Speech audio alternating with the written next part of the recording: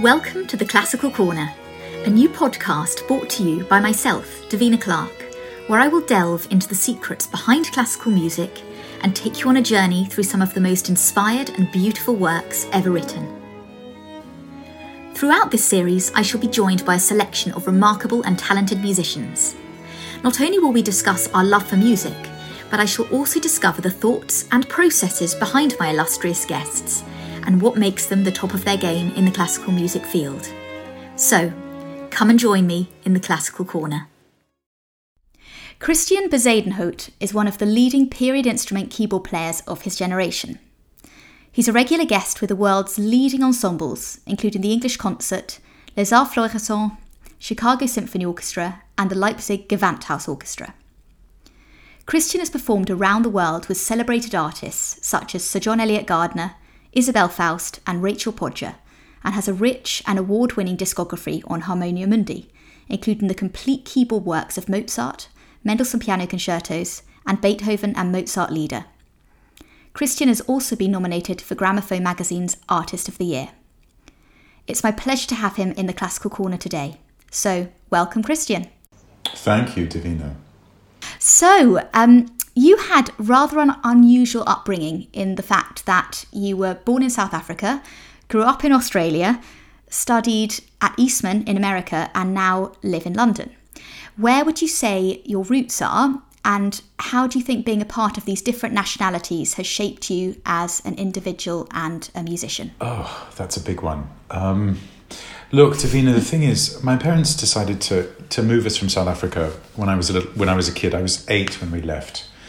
There were many reasons for that. In South Africa, in apartheid South Africa, so this was 1989 when we left. My parents were facing the reality that I would have to do compulsory military training. All sorts of uncertainties. One of the biggest, of course, was just realizing that the education system in South Africa was just so much below the standard of anything in Europe or Australia, as it were. I remember at the time really resenting having to leave South Africa. I mean, you're an 8-year-old kid and you think, why the hell am I going to another country right now? What good will this bring? But with the benefit of hindsight and with retrospect, it's very clear that how unsettling of a move that is for a kid. I think it kind of destabilizes you in a way, but it makes you very self-reliant, very self-sufficient in a sense. And I think, curiously enough, moving to Australia made me a quite weird kid in a sense. You know, I was having a nice little childhood in South Africa, had lovely friends. All of a sudden you rock up in this new country and you're very uncertain of yourself, very unsure of yourself. And I think actually for the path of a professional musician, that was incredibly helpful because you're suddenly forced to spend time with yourself, with your parents, to realize that it's going to be very hard to fit into this new culture. And I think that was a very good thing for me because I got to Australia and my parents decided that I should start piano lessons, which is just what my brother and sister had done as well. And I think I realized very quickly that music would be a very safe and solitary refuge for me as a really awkward kid growing up. And my parents were hugely supportive of it. And I couldn't have been luckier growing up in Australia because the music education system there was just, it was just peerless, really. The best I could have imagined. So at the time it was very unstable, uncertain, and probably it was a hard thing for me. But in retrospect, it was a wonderful way to realize just how much of a refuge from the kind of horrors of everyday growing up as a kid were. So I'm very grateful for that. I don't really feel very South African. I feel very musically Australian in a sense because I had great training there. And then living in New York for 10 years just opened up a whole new avenue, new perspectives. But I will say that London is the place I'm happiest living. It's the place I've lived the longest and the place I feel most at home in. And I think arguably the greatest European city in many respects. Well, it was the greatest European city. Well, of course. That's really, really interesting. So before we get started on more kind of in-depth musical discussions, I thought that the listeners might like to know a little bit about you and how you came to become such a sort of internationally renowned keyboard player. And when did the ball start rolling with that? Was that during your time in New York, or was that after you moved to London? It started kind of during the end of my period in New York. I'd say around 2000, 2001, when I entered the Bruges competition. I think by that stage in my life, I'd realised that, you know, you're a young pianist growing up, and you spend 8 hours in the practice room, and you're working towards this goal of what? Question mark. Like, you're going to be playing concertos with sort of medium scale orchestras in Australia or wherever, and I started working on period instruments when I got to America around the age of sort of 18, 19. And I realized in that moment, it was a total epiphany for me. I realized that going down the road of working on these instruments was a way of gaining access into this world, which I had found so incredibly alluring, the world of period instruments. I mean, I was listening to recordings by John Elliott and Pinnock and Hogwood and Bruggen and all this stuff growing up, and I just thought to myself, this is the most intoxicating sound world, and the most sort of uniquely placed positioning of both information and the sources and all this kind of ostensibly arcane material, but then combined with this level of technical proficiency that was just going through the roof at that time, in the 90s especially. And so I just wanted to get on the bandwagon of this, and I needed to do that by playing historical keyboard. So it was a little bit that the horse and cart was sort of not quite in sync, but I was desperate to get involved in this field. I was so tired of the kind of dogma and conservatism attached to the world of the modern piano, that it took me getting to Eastman and starting to actually play these instruments. But it was one of those moments where I finally could see light at the end of the tunnel. I thought to myself, finally, I can kind of go back and reinvestigate the Mozart piano concertos and Mozart piano sonatas on this 5-octave Mozart forte piano, for example. And I don't know, it just gives you a sense of purpose, something that you don't have when you're a 15-year-old pianist kind of trying to find your way. So it was a massive door that was opened, but also one that I knew would take a huge amount of work and dedication. Mm-hmm. So both things were opened up simultaneously, or offered to me simultaneously, I'd say. Yeah. I feel the same in terms of going into the early music world, or sort of diving into the historically informed performance route. I really, I'd studied, and I was, you know, a modern violinist in London, freelancing with lots of different orchestras, but there was something so missing, a kind of a purpose, really. Yes, I just felt like I was sort of going through the motions. And then I found, you know, gut strings and everything else, and started learning with Rachel Podger, and that just opened up, you know, this incredible world, and I just can't even imagine not being in it now. It's lovely to dabble now with the modern orchestras and everything else, but I think it gives you such an insight into certainly musical interpretation, being a part of that world where it's so integral to it, that it's very much horse and cart, as you're saying. Yes. It's really fascinating because you have no idea how rich the field is until you're in it. And also the kind of incredible integrity and information and style and beauty and passion that every person that is in this field brings to an ensemble like, you know, the English Baroque soloists or the English Concert or the Freiburg Baroque Orchestra.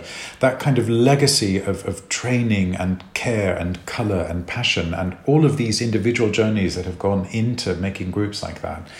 It's just so beguiling, and I think it's a large part of the reason why these ensembles have attained such incredible success. Not only do they play super well, but there's this element of personal connection and triumph and also struggle that has gone into this industry that 30 years ago was still kind of fighting for its rights alongside, super traditional modern performances of Baroque and classical and certainly romantic repertoire as well. So it's very gratifying and deeply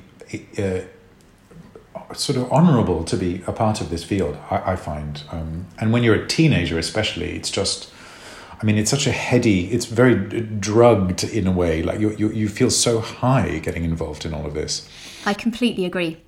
So to change the subject slightly, in terms of the instruments you play, so for our listeners, you play harpsichord, piano and fortepiano, and probably a plethora of other instruments as well. But which would you say is your favourite, if you can pick, out of the three? And obviously repertoire plays a huge part in this. Of course it does. I think probably if you had to put a gun to my head, Davina, I would say the 5-octave Mozart fortepiano. For a few reasons. It's the instrument that I really got to know the most, the youngest, as in a way. I was playing that instrument as a 17 and 18-year-old. And also, crucially, I was determined to make my way in the fortepiano world with the 5-octave Mozartian piano, because I do maintain and believe very deeply that only a knowledge of that instrument and an understanding of how to make a good sound on that piano can really give you the tools to play Schubert pianos or Schumann pianos, any kind of later forte pianos. That's the starting block. It is. It's kind of the technical grammar that you need to learn in order to manipulate the sound is on the 5-octave Mozart piano. That being said, the reason for that is that I can happily play the Mozart piano concertos for the rest of my life and be okay, in a sense, in terms of desert island repertoire. That being said, I actually, curiously enough, started playing the harpsichord before I played the fortepiano. So in my heart of hearts, there is this kind of deeply melancholic 17th century side to me where I would very happily play Froberger and Louis Couperin for the rest of my life. So it's just a question of what people ask you to do professionally. So you have to do a little bit what people want you to do. But I think if I had a harpsichord in my living room right now during pandemic period, it would be what I played the most of, I think. Certainly I love the modern piano and it's what I grew up with, but it doesn't give me quite the same feeling of kind of visceral pleasure and joy that the harpsichord and fortepiano do. So you became artistic director of Freiburg Baroque Orchestra and also principal guest conductor of the English concert in 1718 season, I think.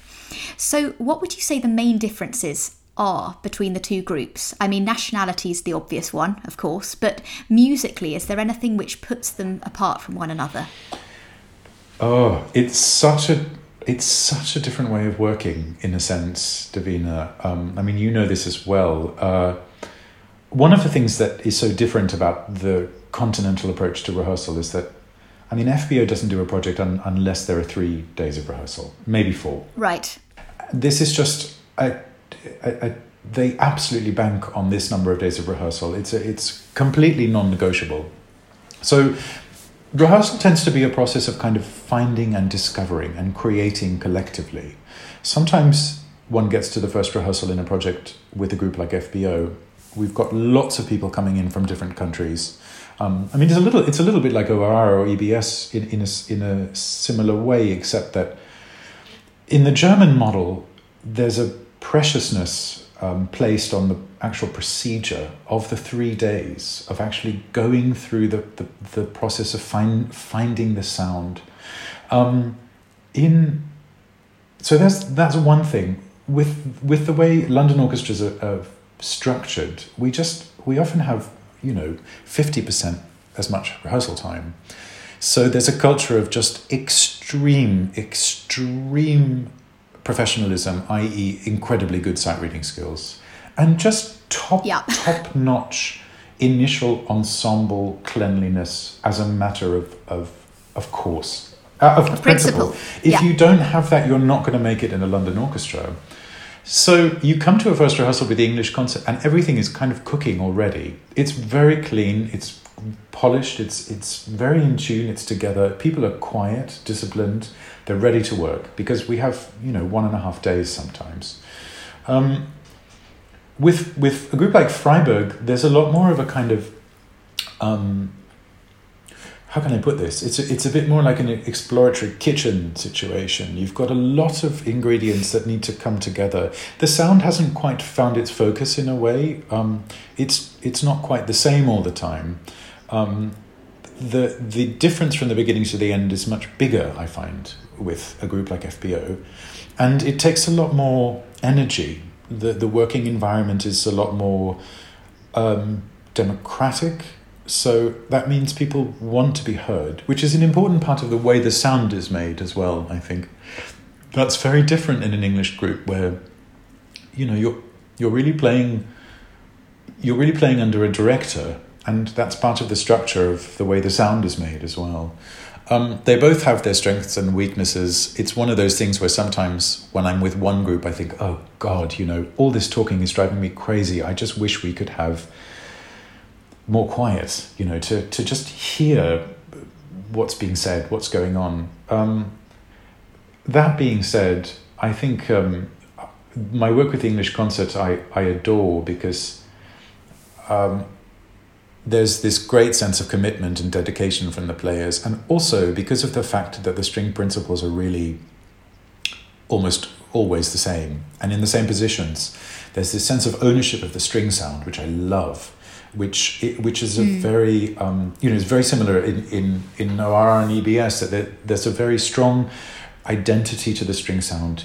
Players are not just changed out depending on the call list, and I love that because you can really work on creating and sculpting the sound, which is one of the things that drew me so much to this world of period instruments, is that the sheer technical possibilities of the range of tonal colours is just off the charts. It's just kaleidoscopic, Yeah, I mean, you direct and perform as a soloist with loads of international groups, and certainly from my experience in early music, each country tends to have its own national style of playing, as you have just demonstrated. How do you manage to embrace this while staying kind of true to your own style and identity?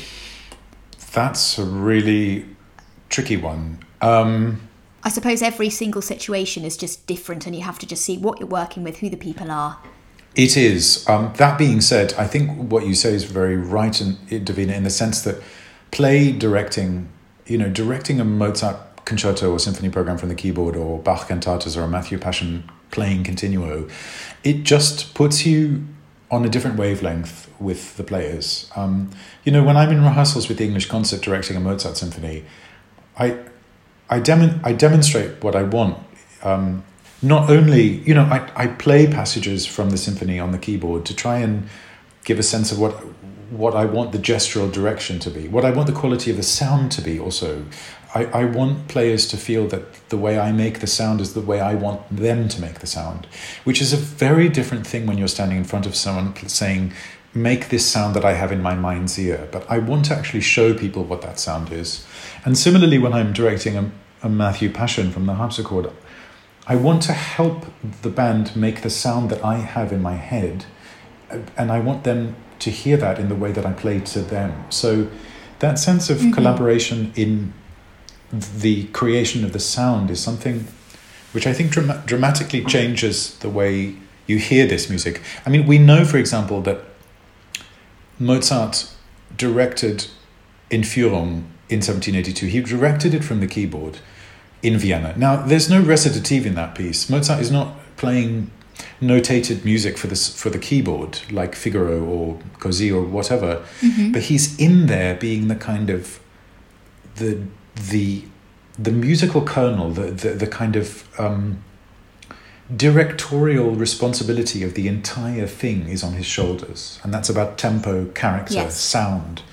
And I'd like to think that when you direct a band like the English Concert or the Freiburg Baroque Orchestra, and you're playing keyboard and directing at the same time, it's that kind of sense of deeply 18th century aesthetics of the thing being conductorless, but there's a director, there's no one waving, but there's someone who's like, he's guiding the ship with pure force and energy. But that's very different from group to group, as you say. The way people want the sound to be made, like whether it comes from the treble instruments, whether it comes from the bass instruments, whether the violin section is willing to let you really get your hands on that part of the orchestra and say, look, guys, we have to be much more aware of what's going on horizontally here. What's going on vertically, my apologies. What the bass is kind of bubbling up under the surface, and how that affects what you do as treble instrument players, which is why I think it's so important for continuo players still to be directing this kind of repertoire. Yeah, and would you say, obviously being a soloist or a director is, still slightly different shoes to step into. You're directing from the keyboard if you're playing a Mozart piano concerto, but if you're directing a Matthew Passion, I suppose if you're, even as a soloist, you can really push a group to move to your sound world, as you're saying. Yes. Help them, get a different approach to the music, to really live and breathe it as you have it in your head. Yes, absolutely right. And that is something that happens over a course of a few days, in my experience. It doesn't happen immediately, but there is a wonderful kind of focus that comes from working with a group where you lead by example. I'm the first to say that I'm also really hard on myself with my own playing, and I like to think that sometimes that can bleed over into dangerous territory. But I think it's very helpful when you can show people that you care as much about your own playing as they do, and that creates a different kind of sound somehow. And a different dynamic within Yes. the group and between the players, because you're directing, but you're also all equals. Yes, absolutely. And I think that's, being an instrumentalist myself in these groups, I think that's it's really wonderful when you feel like you're in it as one whole organism together.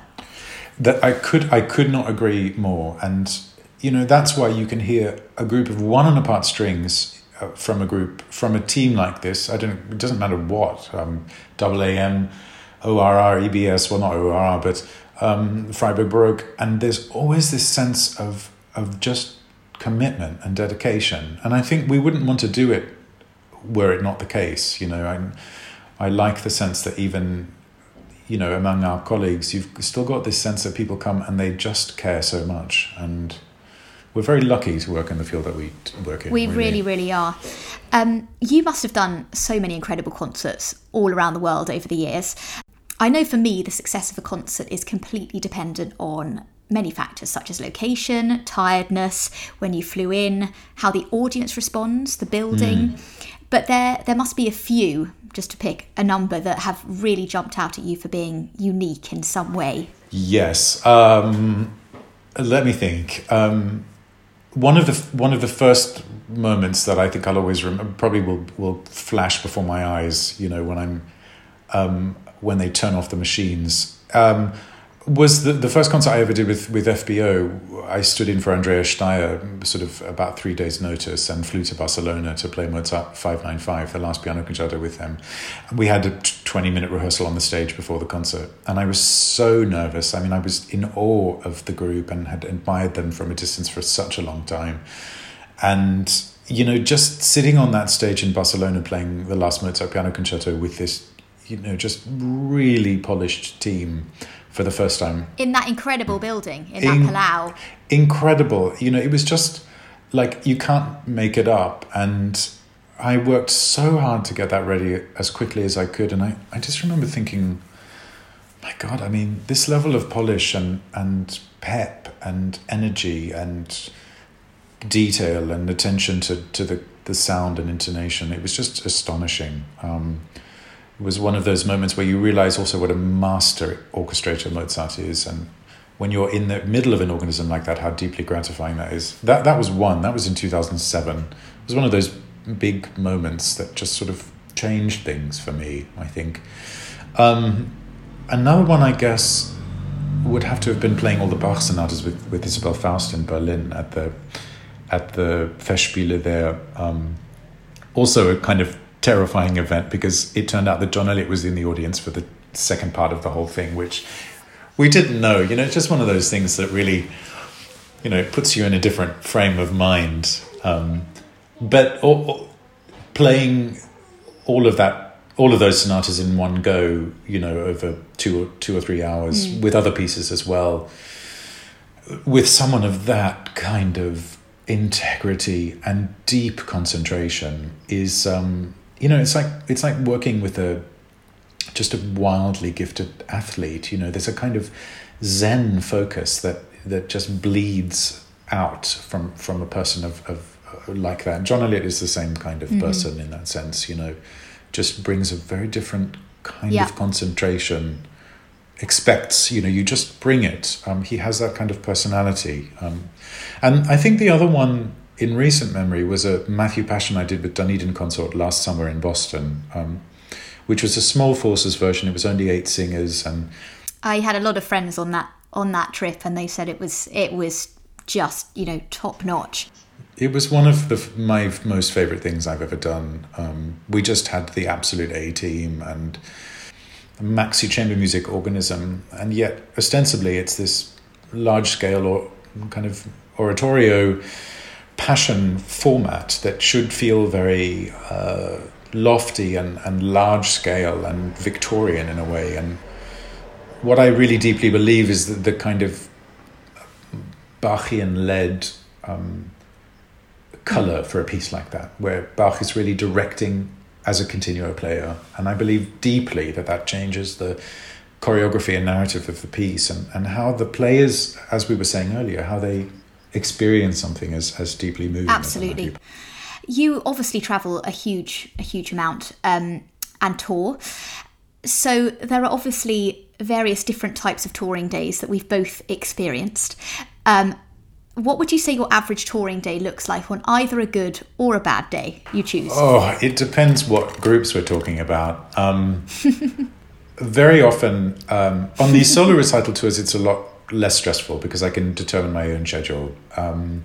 Very often on these orchestral tours, like with the Beethoven tour that we did with John Eliot and ORR a few years back, and orchestral tours with Freiburg, that sort of thing, because of the new landscape, the landscape before coronavirus, we would do 5 concerts in 5 days. And so you know what that's like. You're on a plane at 7 o'clock in the morning, and then stressful rehearsal, and then a kind of nap, if you can call it that. And you're exhausted, and the body is saying, I cannot and don't want to do this. And invariably those turn out to be some of the best concerts. Absolutely, which is almost the most frustrating thing when you've had promoters and things putting you on terrible transport options, and then suddenly you play the best concert of your life, and you think, oh damn, it wasn't meant to be that good. Absolutely. We wanted them to see that we were really tired, so we didn't have to do this again. I know, and it sets a dangerous precedent because they think, these terms and conditions are fine, so let's do it like that next time. Yeah. But it's remarkable how much we can corral our energy and adrenaline in moments of terror, especially for really high profile things. So the jury's out on that. I don't know what the recipe is for those. Some days I sleep late and it's very relaxing, and I have a nice late breakfast/lunch, and I go for a walk and I do a little work and I feel super relaxed. And then the concert is kind of average. Other days you're panicked and stressed and sometimes really upset as well, or maybe you've had a little bit too much to drink the night before and you wake up and you think, oh God, is this really going to go? Like, how does this work now? And then it always sort of magically happens. But I will say that the only way that's really possible is if you're doing it in a way where the rhythm seems so natural that you play 5 concerts in a row and you do that enough times a month that really feels like the new normal, which is also a really weird thing to be admitting because it's just demented. It's bonkers what we do. And it absolutely is. And I think you're totally right in that. I've been on so many tours where, we did a Bach cantatas tour with the English Baroque soloists a few years ago. And I think we were away for 2 weeks or 2.5 weeks. And it was sort of a huge amount of cantatas. And we would do 3 or 4 concerts back to back with a different programme in each concert. And then start again and then recycle it again. And it was just every night you're exhausted from the travel, the rooms weren't ready in the hotels, all of that. And you had to just come to the concert hall with this just zen and just think, we're here. And invariably it's the most incredible venue and there's a beautiful reception after and all of this sort of stuff. And you really want to enjoy it all.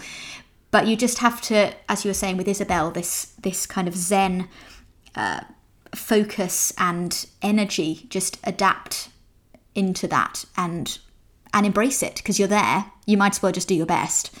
And invariably everybody does that, and that, I think, is what carries it off. Yes, that's absolutely right. And it's amazing to see how you learn on the job. You know, like when I was a teenager, I could never have imagined the types of stressful situations that I'd be in. I would have thought impossible, like you can't do that. But then the body has this amazing ability to just learn on the job and get better while you're doing it. And so suddenly then you do these tours and the conditions are extreme and the pressure is just horrendous, and it goes really well. And it's dangerous, though. It's very kind of Faustian pact that you go into, undertake. So, and now that we're not working because of Corona, you really take a long hard look at that rhythm and how sustainable it really is. Absolutely. And what it does to the psyche. You know. I know. I completely agree. So, when you are touring, how would you? In the instrumental world, if you went backstage before a concert, people are doing yoga, eating bananas, drinking coffee, you know, all of those sorts of things. How do you prepare? Do you have a pre-concert routine or ritual that you always do before you go on stage, or not? Not really, Davina. I mean, the biggest thing that I face backstage is just negotiating in my own mind the nervousness of knowing that often I've not played the piano I'm playing ever before, or I haven't seen it in 6 months. And there's this delicate balance where you've had a 3-hour dress rehearsal and you get used to the piano and the sound, and then basically the next minute you're on the stage in front of 800 people or 1,000, and it's kind of coming up with strategies for dealing with the terror inside of you and being able to kind of, as you said earlier, come up with a Zen-like way of accessing that relaxed sound that you made in the rehearsal on the stage in front of 1,000 people. And I think that's the biggest thing that I try to relax myself into before I go onto the stage, is I play very slowly, very kind of glacial, and about, just really relaxing my body into producing the sound so that I can access that material when I'm nervous on stage. Mm-hmm. And just slowing down the brain as much as possible to just so that all those corners of difficulty I can maintain a very kind of what's the word I'm looking for, like just very clinical is the wrong word, but very objective and above and very rational approach to these difficult places, because this music, especially on these tiny early keyboards, I mean the success, the chance for failure is enormous. I mean, it's a knife edge, like when you're playing a 5-octave Mozart piano. So you have to find something very kind of very calming and zen and interior in yourself in order to have the perspective to not like crash and burn in these difficult places. So that's what I do. I try to just get myself in that mode before I go on stage. Absolutely. We have chatted before about the pair of us neither really doing very much practice unless we actually have something huge, to cut coming up that we really need to prepare for, which is actually usually all the time, of course. But if you've got a solo recital coming up, maybe in a week or so, how does your practice schedule look, and how do you approach tackling difficult repertoire? That's a very good question, Davina. I find that I need to be much more Boy Scout with myself. I need to do much more practice, not so much more practice, but more regular practice. It needs to be a little bit more mindless and a little bit more just about consistency. So I find that the solo preparation for a recital, for new pieces especially, is just about like getting that physical information into the body. So it's there when you're under pressure. Exactly, in the muscle memory, and then when you are put under this huge pressure, you can tap, and you're looking at it objectively, as you're saying, clinically. You can just tap into that, and it's there. Yeah, and that's a very different type of physical coordination that you're dealing with when you're playing continuo, for example, where you're aware of the material and you know what's happening and you know what the figures are and you know what the harmonic crunch moments are that are going to be tricky. But with solo playing like that, with preordained material, it's then I find myself having to become more like my 15-year-old self, where it was just a bit more about playing for 4 hours a day and not so much about dissecting. I mean, you still have to dissect problems, but you don't have as much time to do that in a sense, because you just need to get the body like introduced to the corners of the music in a way. It's just a very different type of physical training. But I don't do it so often, to be honest, because, it's also the type of concentration, physical concentration that you need when you learn, let's say, a new Beethoven sonata versus a new Mozart sonata is totally different. And that changes dramatically as you turn the corner of the late 18th century to the 19th century. So it's also very different depending on different repertoire, I find. Of course. You've recorded over 18 albums. Which would you say your favourite album was to record, if you can narrow it down? I think hands down my favourite recording to make was Bach sonatas with Isabel Faust, obligato sonatas. I had known Isabel for a long time. We worked together a lot, but we'd never recorded together. And that teaches you so much about a colleague. It's a bit like getting married in a way.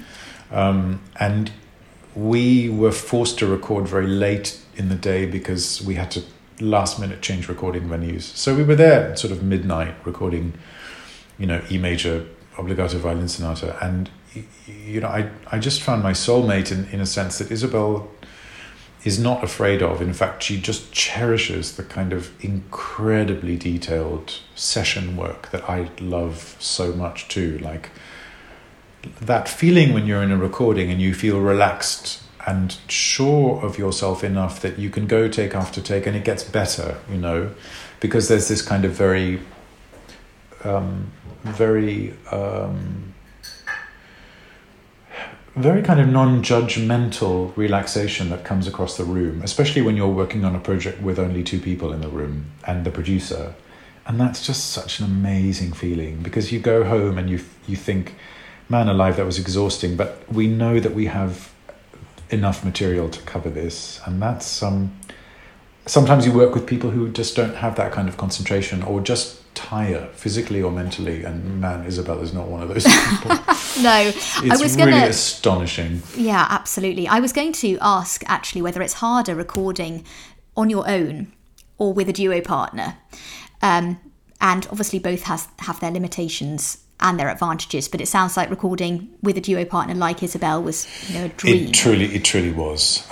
It was an unexpectedly happy and intense, really hardcore session, but it's just so different in different situations. Sometimes you're more tired than your partner, both physically and mentally. Sometimes they want things from you that you're not able to give them, and vice versa. Sometimes I find myself in situations where I realize that I want more from the situation, but I have to gauge very carefully how much I ask from my colleague, because it might tire them, but also on a physical level. And that's very delicate and very different. And when I listen back to recordings, I can hear that sometimes. You can hear when people are, when the streams are not just running super concurrently, but sometimes it really works. And with Isabel, that was just one of those moments. Also because it was dark outside and you're just really focused on this very arcane, quite difficult and music where the secrets are very, very much hidden away, and very gratifying experience. Definitely. I mean, you, having listened to the disc, you both have just the most glorious dynamic together, and that really comes across listening to it. I've actually had, obviously, the pleasure of working with you both individually, both with Sir John Eliot Gardiner, over the last few years. And obviously, as a violinist myself, these obligato sonatas are very central to my repertoire. Correct me if I'm wrong, but I think the compositional technique that Bach uses of making both the violin and the keyboard parts completely equal in importance is something which was not often found in the Baroque period, because it was the use of continuo, which was the norm, rather than having equal importance between the melody and what we would call the accompaniment.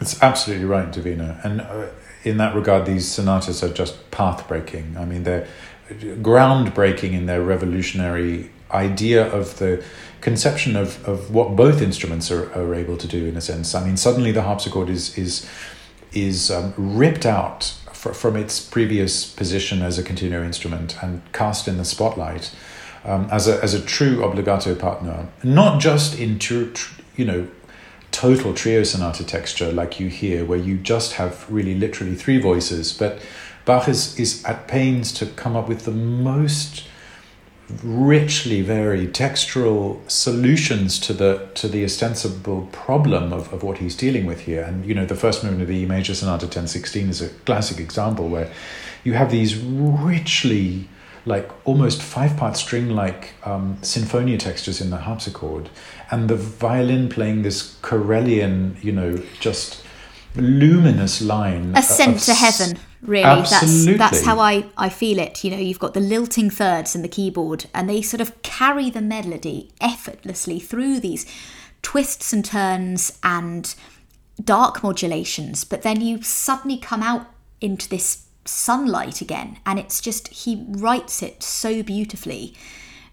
I think it does so much justice, obviously, to both instruments. And actually, one of my favourites from the album is the G major sonata, BWV 1019, the first movement.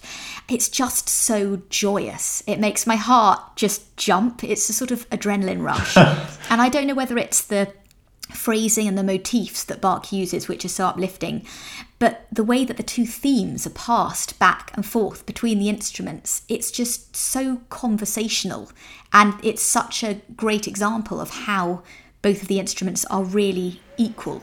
Absolutely. And you have to imagine that Bach is in Cöthen writing for probably Spies, and his patron is really enamored of this whole new thing, the whole style. And Bach is sort of forging a new path and a new genre here. And we have to remember too that probably the details of exactly what texture went where, and this sort of idea of improvisation in progress, and Bach at the keyboard finding ever more exciting and exploratory ways to solve the problems of these textural shifts in paradigm, must have just been extraordinarily exciting. And from that standpoint, these pieces really, they set the course in motion for the sonatas of Mozart and Beethoven in the later part of the century.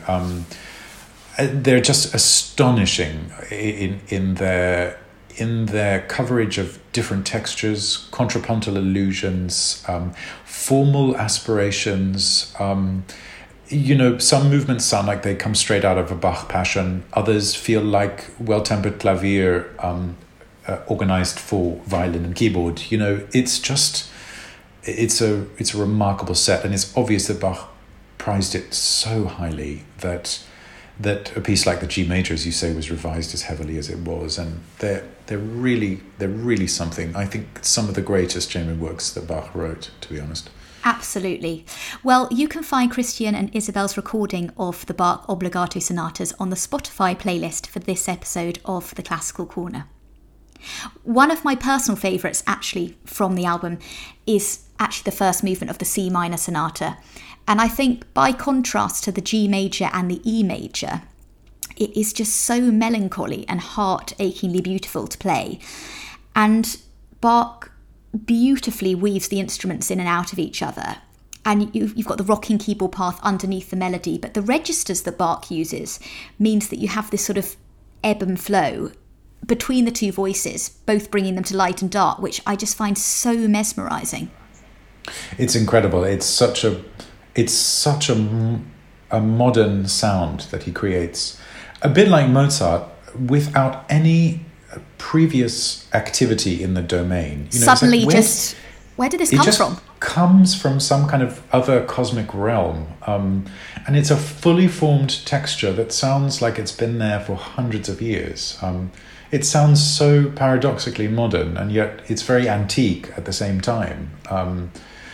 But I think he hits on this amazing strategy or stratagem where there's a sort of lute-like world that's evoked in the harpsichord, which again ties into things like John Passion and Matthew Passion and those arioso moments in those pieces.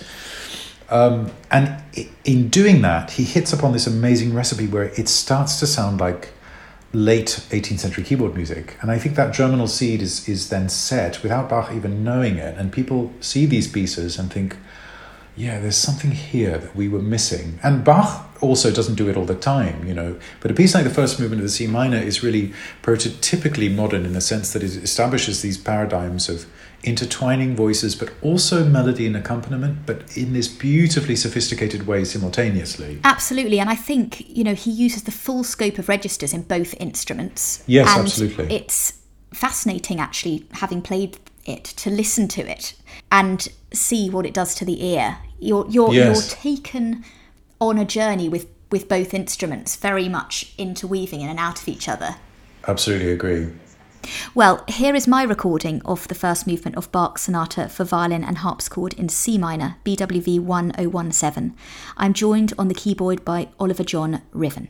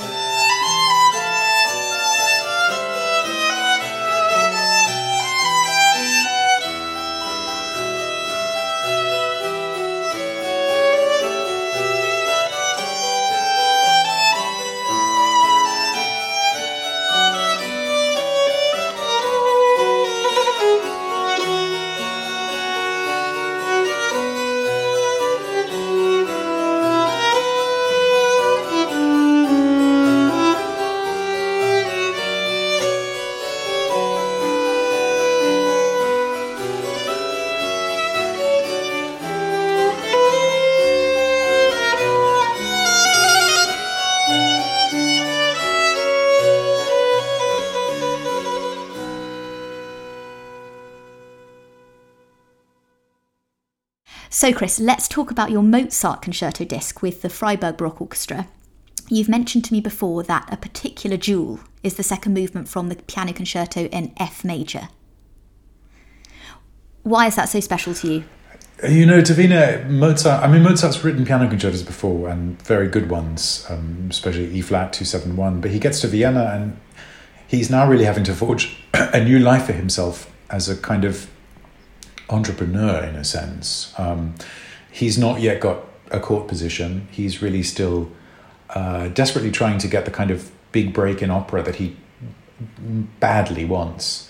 So I think it's very clear to him that the strategy for marketing success is going to rest very heavily on presenting himself as a keyboard virtuoso. So these first Viennese piano concertos are just a delightful snapshot into how clever Mozart's mind is. He's writing music that's difficult but not too difficult. It's accessible, but also just has these elements of the mature style that will really come into focus in the next 3 years. And you can just see hints of this so devastatingly beautiful, moments of such melancholy and heartbreaking beauty that are kind of not really set up so much from the ostensible features of the movement. I mean, this piece starts very innocently and very beautifully. I was just going to say, I was listening to it earlier, and it's childlike, innocent, and beguiling. It's absolutely it's beautiful, and yet it turns these corners, these sudden sforzato chords on unexpectedly dissonant notes and wildly cosmic textural experiments between the top of the orchestra, violins and oboes, and the keyboard. And all of a sudden, as with all of the best Mozart, there's just this, it turns a corner and it becomes something where you're sort of,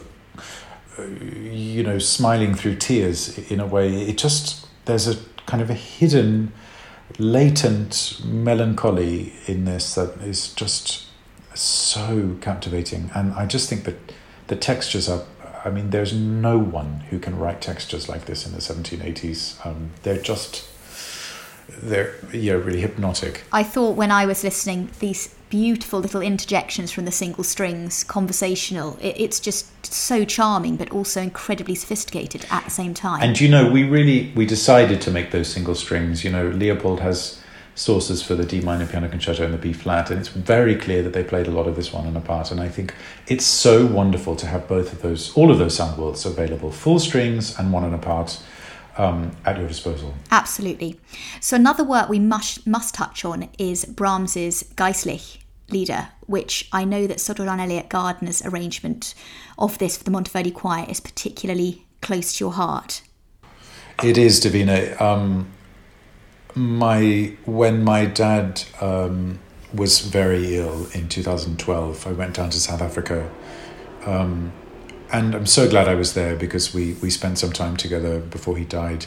But it was one of those things where you're in the intensive care unit and they say, look, it's time for us to make a decision, and we had to do that. And I had my laptop there, and I just pulled out my laptop and I just played things that I thought were really beautiful, and my whole family was there, and we just sat together, listened to various things, Mozart, Beethoven, and the John Eliot's arrangement of this Geistliches Lied, which is originally for organ, and now in this version for strings and choir just attains a kind of very supernatural beauty in a way, and just one of the greatest things I think on that set of the Brahms symphony is so beautifully sung and played, and it was a new piece to me as well, but it's one of those things where the body really remembers this sort of thing so well. I put the first few notes of that on any time and it just transforms you back to sitting by the hospital bed, but I can't imagine, and this was the last thing that he heard, in whatever state of consciousness he was, but it was the last thing that he heard. So the 6 minutes that I'll never forget, certainly my family won't either. I was listening to it today, and I mean, it really is one of the most beautiful pieces of music I've ever heard. Certainly John Elliott's arrangement is just... It's astonishing. Incredible. And I think anything sung by the Monteverdi Choir is made to sound transcendental. Extraordinary. And they were just, they just sounded so wonderful in those concerts. I saw some of them here in London, and I mean, just, really, really something. A real moment, that project was just a really magnificent achievement. I was actually looking at the translation earlier for the song, and it was saying, "Do not be sorrowful or grateful, be calm as God has ordained, and thus my will shall be content. Only be steadfast in all you do, stand firm, what God has decided, that is and must be the best." So I think it was perfectly fitting for that situation. And those were good words for the time, absolutely. On that rather sad note, I think, sad but beautifully happy at the same time, I think it's time to wrap things up for today. Chris, it's been such a pleasure welcoming you to the Classical Corner, and thank you for sharing your wonderful knowledge and expertise with us all. Likewise, thank you so much, Davina. It's been a real joy, and I hope we can do it again soon. For sure. Thank you all so much for joining me for another episode of the Classical Corner. I hope you'll tune in next time when we shall continue to explore some more glorious music together. In the meantime, I wish you all a wonderful week. Goodbye.